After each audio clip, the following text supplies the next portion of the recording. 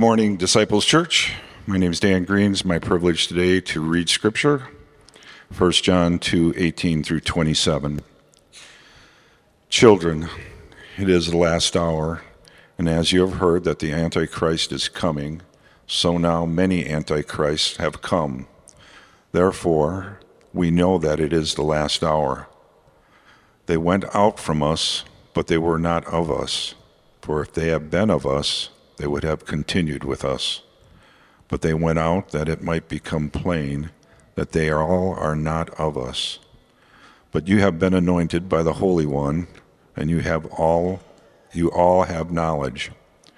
I write to you not because you do not know the truth, but because you know it, and because no lie is of the truth. Who is the liar but he who denies that Jesus is the Christ? This is the Antichrist, he who denies the Father and the Son. No one who denies the Son has the Father. Whoever confesses the Son has the Father also. Let what you have heard from the beginning abide in you. If what you heard from the beginning abides in you, then you will abide in the Son and in the Father. And this is the promise that he made to us, eternal life. I write these things to you about those who are trying to deceive you, but the anointing that you receive from him abides in you, and you have no need of anyone should teach you. But as his anointing teaches you about everything, and is true, and is no lie, just as it has taught you, abide in him. This is the word of the Lord. Thank you to God. Well, thanks, Dan, for reading that for us. Good morning, and welcome to Disciples Church. It is so good to see you. Good to have you with us this morning. My name is Jonathan Mosier. I'm one of the pastors here, and we are so glad that you're with us today. If you're not already there, please turn in your Bibles to 1 John chapter 2. 1 John chapter 2. It will help you to have your Bible today in particular because we're going to look at several different texts, and so please turn there if you would already, 1 John chapter 2. Now, you might remember that last week we specifically dealt with a text that addressed the idea of fathers and children. And so it might have made sense in your mind that we would reserve that text for this week when we're actually observing Father's Day. But what fun is that when you can address things like Antichrist and the last hour on Father's Day? But in all seriousness, it is good to have you with us, and particularly those of you who are fathers. A happy Father's Day to you. We are so thankful for the fathers we have in our lives, not only for our earthly fathers, but also those who are spiritual fathers, influences on us, those who care for us, love us, invest in us, are concerned with us, care for us, those fathers who come into our lives along the way. And also remembering that for some this is a difficult day. You're remembering a dad who's no longer with you and those sorts of things. So with all of that in mind, we are thankful that we have an eternal heavenly Father who loves us, cares for us, knows our hearts, knows our struggles, meets us in the midst of them. And so with all of that, happy Father's Day to those of you dads with us. Well, we're picking up today in 1 John chapter 2, verse 18, and if you've been with us through the series, what you know is that John has been addressing the heresy of the Gnostics, this group of people who were within the church, who basically said that they embraced Christianity, they embraced Jesus, they loved the example of Jesus, they loved the teachings of Jesus, they loved what a spiritual person Jesus was, but they denied that he was actually the Messiah, that he was actually the Christ. They believed that the Messiah was the spirit entity that descended on the person of Jesus because Jesus was so great and so honorable and lived such a great life, and that before Jesus Christ's death on the cross, that Messiah spirit left him. Now, for many of us, it's a very odd theology because it's not one that's really embraced in a modern context. But the truth of the matter is, for all of us, there is an understanding that we have to come to that Jesus is in fact the Messiah, which means not only was he prophesied and delivered, not only did he come to deliver us from our sins and to bring us forgiveness and to adopt us into his family, but it also means inherently that he is to be our Lord. That he is the only one worthy in the course of all of creation to stand in our lives as a king. And that not only does he know us as king, but he knows us as friend. And so we've kind of been talking about these various ideas over the last few weeks. And in particular, we discussed last week that as John moves into this portion of the book, he is concerning himself primarily with those who are in the church who are wondering whether or not they truly knew Jesus Christ. They had heard the gospel, they had been intrigued by the gospel, they'd even been saved by the gospel as far as they understood it. But now that they heard these temptations, these tempting teachings of the Gnostics, that there is a higher knowledge, another spiritual plane to which you can ascend, a spiritual insight that you can be given, they were beginning to wonder, do I actually know Christ? The question that probably every Christian has wrestled with in the course of their life. And so John is writing to them that they may know, according to 1 John chapter 5, that they have eternal life. And he continues that thread in the text that we're looking at this morning, but he does it in a rather unusual way, at least to our ears, particularly if you've kind of grown up in or around the church and you're familiar with the rest of the teachings of the New Testament. This seems like kind of an odd placement for this particular discussion, because he begins to talk about antichrists and the last hour and all of these things that for many of us are loaded with preconceptions and meaning. And so he begins by saying this in verse 18, still addressing this congregation as children, those whom he loved with his fatherly affection. He says this, "Children, it is the last hour. And as you have heard that Antichrist is coming, so now many antichrists have come. Therefore, we know that it is the last hour." And when we read this, we're very quickly reminded of the fact that this same author, John the Apostle, is the same individual who wrote the whole book of Revelation. And you can see a lot of commonality in his verbiage and his language between those two books. And the words he uses here are reminiscent of some of those same themes. So we need to stop and actually take a look at what it is that he says, because what we don't want to do is carry in all kinds of preconceived notions into this text and make it say something that it doesn't say. So first, John begins with this implicit question that he's answering, which is this the last hour? This is the only time in the whole of the New Testament where this exact phrase is used, the last hour. But in several other places, this whole idea that John is talking about is references last days or the last times or the end times, as it's commonly known in our parlance. And so when John writes this, he's simply talking about the era in which these folks lived. The same era, by the way, in which we still find ourselves now. This last day, this last hour that John is describing began at the resurrection of Jesus Christ and has continued to this day some 2,000 years later. That Jesus the first time Jesus came as the suffering servant in Isaiah 53, and that era that began at that moment will run until the second return of Jesus, or rather till the return of Jesus Christ as the conquering king, which we find in Revelation 19. And as the time of Jesus' return continues to approach for us, as we as believers in Jesus Christ continue to look forward and think about that day and wonder about what it looks like, says John, there will be some who stand in opposition to the person and the work of Jesus Christ. And these people he calls antichrists. Now that is an appropriate, albeit harsh, critique. He's saying that by virtue of their belief system, by virtue of what they hold to be true about Jesus, it is as if they are one with the Antichrist, the embodiment of opposition to God. And this language is pulled directly from the mouth of Jesus in Matthew chapter 24, where Jesus says in verse 23, "If anyone says to you, 'Look, here is the Christ,' or 'There he is,' do not believe it. For false Christs and false prophets will arise and perform great signs and wonders," listen to this language, "so as to lead astray, if possible, even the elect." What he's saying is those who are beloved of God, those who have been chosen for salvation, if it was possible for them to be led away from Christ, that would be the attempt that these people have. They're trying to distract. They're trying to draw away. They're trying to draw attention to something else, anything else, other than the person of Jesus Christ. And what's really interesting about this description, at least to me, is that when many people think about this person of the Antichrist, they tend to think about someone who is a hard humanist. someone who's an atheist, someone who's a secularist, someone who is maybe scientifically minded, someone who is completely unspiritual.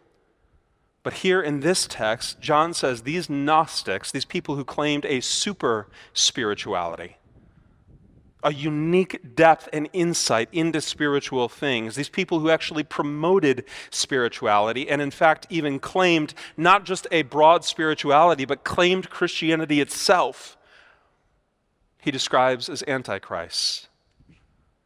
They claim to know and even have a special relationship with the Father. They embraced many of the teachings of the Bible. They participated in the life of the church, and they had many good things to say about Jesus.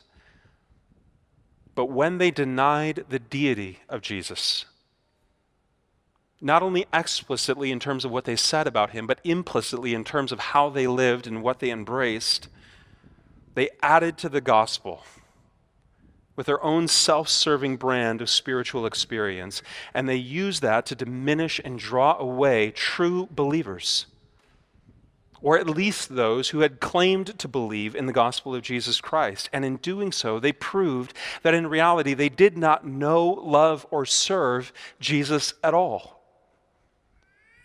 Their self-indulgence mixed with their religious fervor had led them to be antichrists. Because what makes you a true believer in Christ, what sets you apart as someone who is a Christian, as someone who is redeemed, is not the good that you do in this world. It's not the things that you produce in and of yourself or your own behaviors. It is solely and entirely the fact that you have been saved and redeemed by the blood of Jesus Christ himself, that you've been given new life through his resurrection. That's it.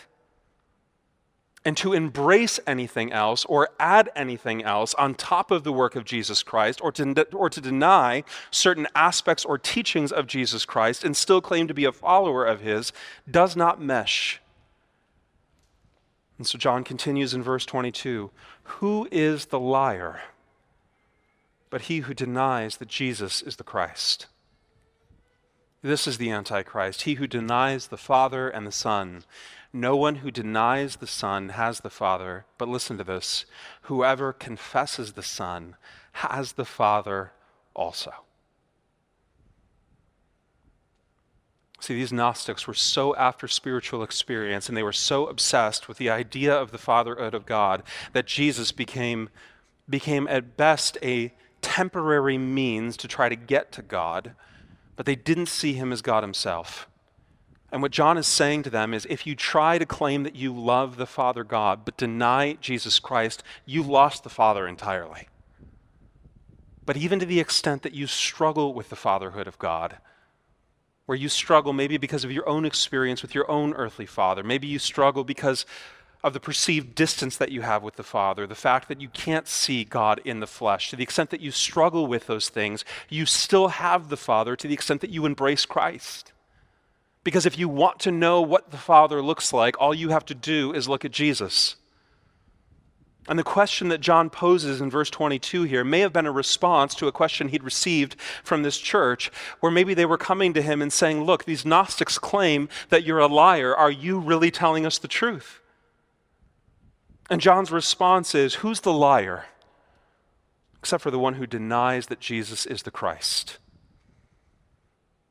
The Gnostics claimed to have this special relationship with him. They claimed that they had insight from him and this knowledge of him and this experience through him that no one else had. But then they turned around and denied that Jesus was the Christ. And John says, by doing so, they have proven that they do not know the Father at all. Do you remember the passage that we referenced a few weeks ago from John chapter 10? In that text, Jesus says, I and the Father are one. You cannot separate these two entities. It's what we said in our creed this morning, that though it is inherently true that Jesus and the Father are distinct persons, they are also one. And to try to separate one from the other is to deny both. So there are only two possibilities that are left, according to John in this text. Either, for the Gnostics, either Jesus was lying, that he wasn't really the Messiah, that he wasn't really the Savior that had been promised, that he really wasn't God, that he wasn't one with the Father. Either Jesus was a liar, in which case following him as some sort of moral example makes absolutely no sense. How can you respect and uphold someone's spiritual accomplishments if it was all premised on a lie? Or two, what Jesus said was true. And these individuals in the church had proven that they did not know the Father by virtue of their denial of Jesus' divinity. And for the members of this church, the knock-on effect of reading John's description of these Gnostic teachers is that they were left scared and concerned for their own spiritual destiny. And imagine that you're in the position of these people. These are the people that you attend church with, that you sing songs with, that you break bread with. These are the people who are involved in your life. They know your kids. They've poured into you. And all of a sudden, this massive group of people just leaves and says, what your church is telling you is a lie. Jesus and the Messiah aren't one, but rather there's this odd relationship, spiritually speaking, between the two. And the church is confused, and they say, these are our friends. These were people we know. We had dinner with them. We had them in our homes. And John is saying that they're antichrists. It goes against every natural inclination that we have as people, which is to extend the benefit of the doubt to people who we know in our life. And John, as this sort of spiritual father to them, senses their concern and brings this clarification in verse 19. He's saying they went out from us, but they were not of us. For if they'd been of us, they would have continued with us. But they went out that it might become plain that they are not of us. So first, he's given them the indication that, look, to the extent that you know the Son, be assured that you have the Father. But then as you see these other people in your life who claim to be believers, who claim to be part of the church, drifting away from the true gospel teaching of his word, understand that the reason they went out is because they were never here to begin with. They had all sorts of other motivations and all other sorts of inclinations and all other kinds of pursuits, but by definition, they couldn't have known the Son.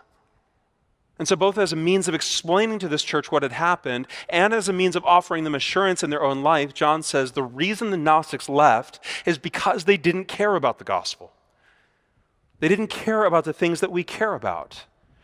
They left and they've not come back because they never had experienced the wonder of God's grace to begin with. If they had tasted of the goodness and the grace of God, they wouldn't have been able to stay away forever.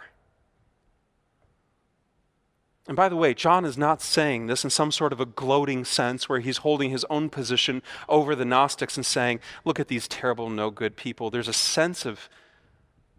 almost a sense of compassion here. These people don't know our Savior.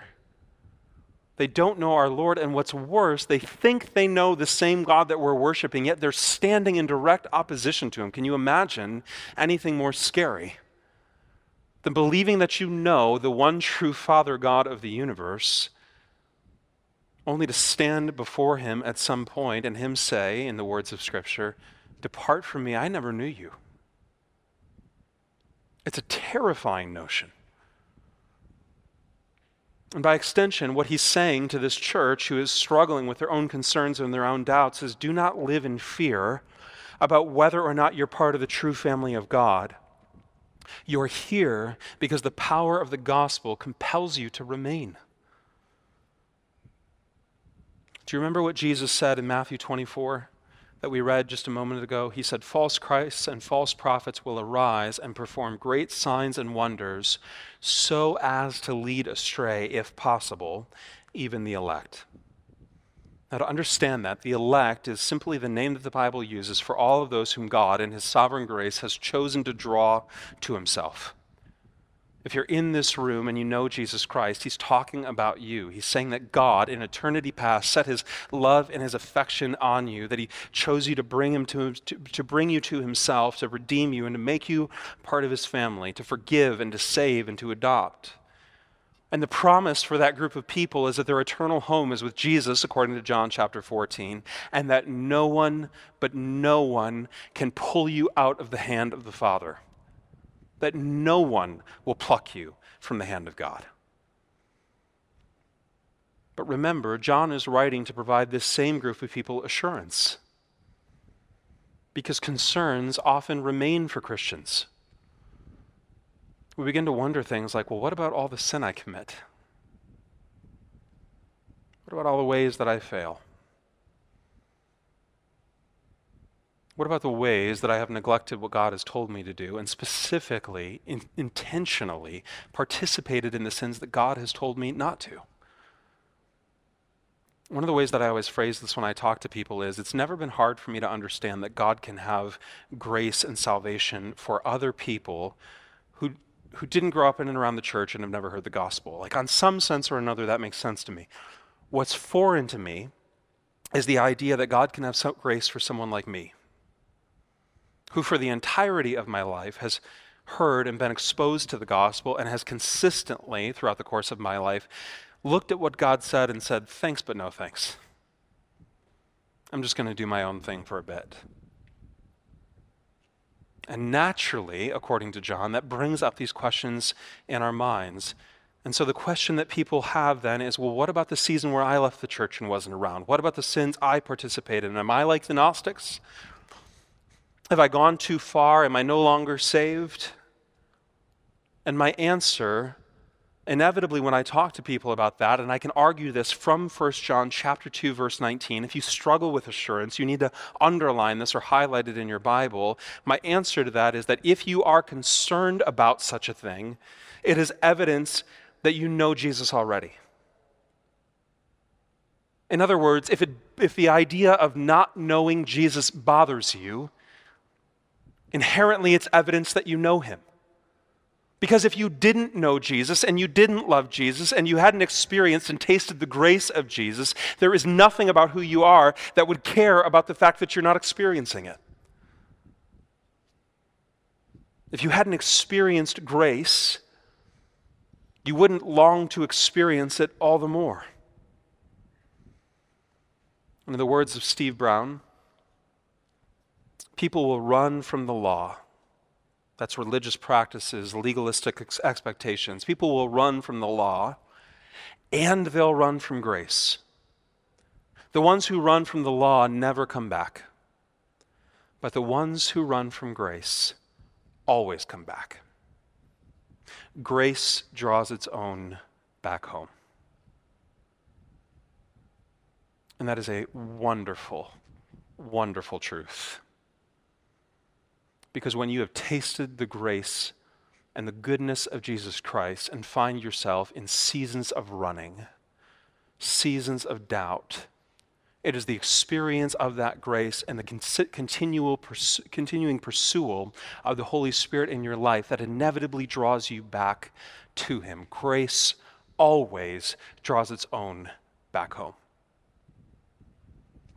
And the fact that these Gnostics had left and were not drawn home, in other words, were not drawn back to the gospel that had originally been proclaimed to them and to the church that proclaimed that gospel, was proof that they were just after the law. A law of their own making, to be sure, a law for their own purposes, a law to their own ends, in this case their own pleasure, but a pursuit of the law nonetheless. And so the question for us then is, how are we different, Christian? How are we different from those Gnostics, and how do we avoid being drawn away by false teaching? Look at verse 20. Here's the assurance and the confidence that we have. But you, if you know Jesus Christ, if you've been redeemed by him, if you've experienced the salvation that comes only through Jesus' perfect life, his death on the cross and his resurrection, you have been anointed by the Holy One. And you all have knowledge. I write to you not because you do not know the truth, but because you know it, and because no lie is of the truth. John says, you know where your assurance and your strength lies? It lies in the fact that you have been anointed by the Holy One.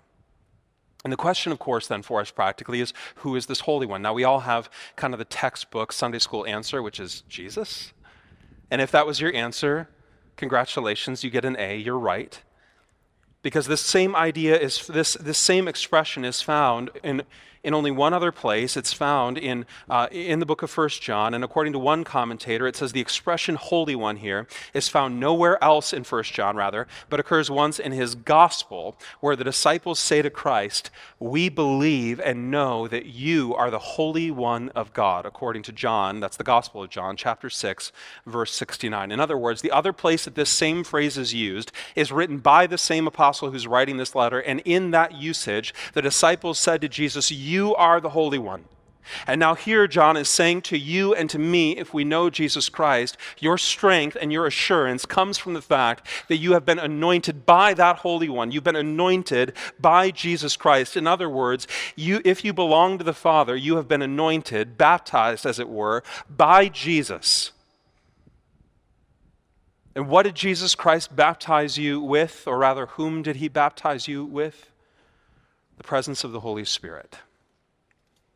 That you have the Spirit of God indwelling you and attesting to you the veracity of the gospel.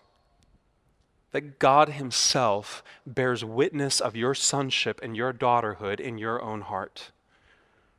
And this is exactly what the Apostle Paul writes in Romans chapter 8, verse 16, where it says, "The Spirit himself bears witness with our spirits that we are children of God.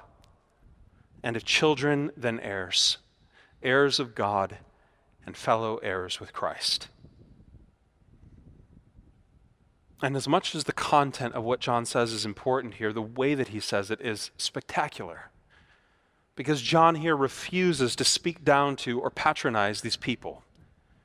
He says to them, you have the Spirit of God.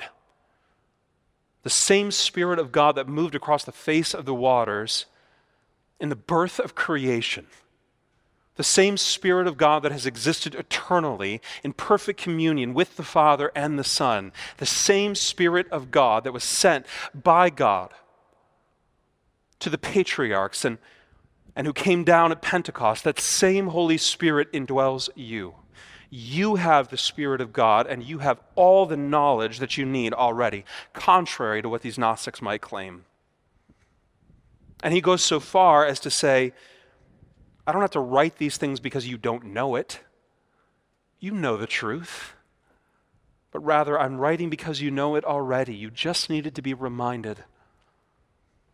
And this is what John says in an even stronger fashion in verse 26 of this same text which Dan read for us this morning. I write these things to you about those who are trying to deceive you, but the anointing that you received from him, that's the work of the gospel through the application of the Holy Spirit, abides in you. And listen, you have no need that anyone should teach you.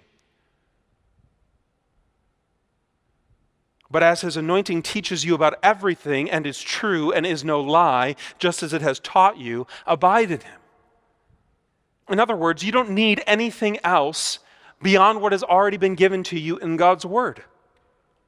You're not looking for an extra affirmation from some spiritual guru or a reinterpretation of what is plain to read in Scripture in order to make it fit your own particular worldview. You have everything you need already in the simple gospel of Jesus Christ as it's being actively applied in your life by the power of the Holy Spirit. And there's something so instructive about that. Because all of us, to some extent or another, are natural pursuers of knowledge. We like to get new information. We like to hear the new things. We like to be up on the news to some extent or another. We like to know what's going on. We like to be informed. And the same thing is true in our spiritual life. We all have a tendency to believe that there is something that we're lacking and that we need the knowledge that others possess in order to be complete. So people clamor for spiritual books and for studies and the teaching of our favorite communicators, and they go to conferences hoping to find some level of enlightenment. And listen, there's nothing wrong with taking advantage of the wisdom of others. In fact, you'd be foolish not to take advantage of those things to aid you in your spiritual life. But according to John, if you had nothing but the simple gospel that you'd heard from the beginning and the Holy Spirit's presence in your life, you would have all the knowledge you need. For the Christian, there is nothing being held back from you. Nothing. So, says John, verse 24, let what you heard from the beginning abide in you. If what you heard from the beginning, that simple gospel, abides in you, then you too will abide in the Son and in the Father. Now, why is that? How is it that the gospel abiding in me that I heard from the beginning allows me then to abide in the Son and the Father? Because the message they'd heard from the beginning was about the salvation that came through Jesus. And there's a host of texts that we could look at as to what that gospel is, but let me just give you my two favorites. The first is kind of a doctrinal explanation from the Apostle Paul in 1 Corinthians 15, where he says this, now I would remind you, brothers, of the gospel I preached to you, which you received, in which you stand, and by which you are being saved, if you hold fast to the word I preached to you, unless you believed in vain. What is that gospel? For I delivered to you as of first importance what I also received, that Christ died for our sins in accordance with the Scriptures, that he was buried, and that he was raised on the third day in accordance with the Scriptures. That's the gospel. That's it. The simple gospel that Jesus Christ, God himself, became flesh, lived a perfect life, died on the cross, was buried and dead in the ground for 3 days, and rose again to new life. That's it.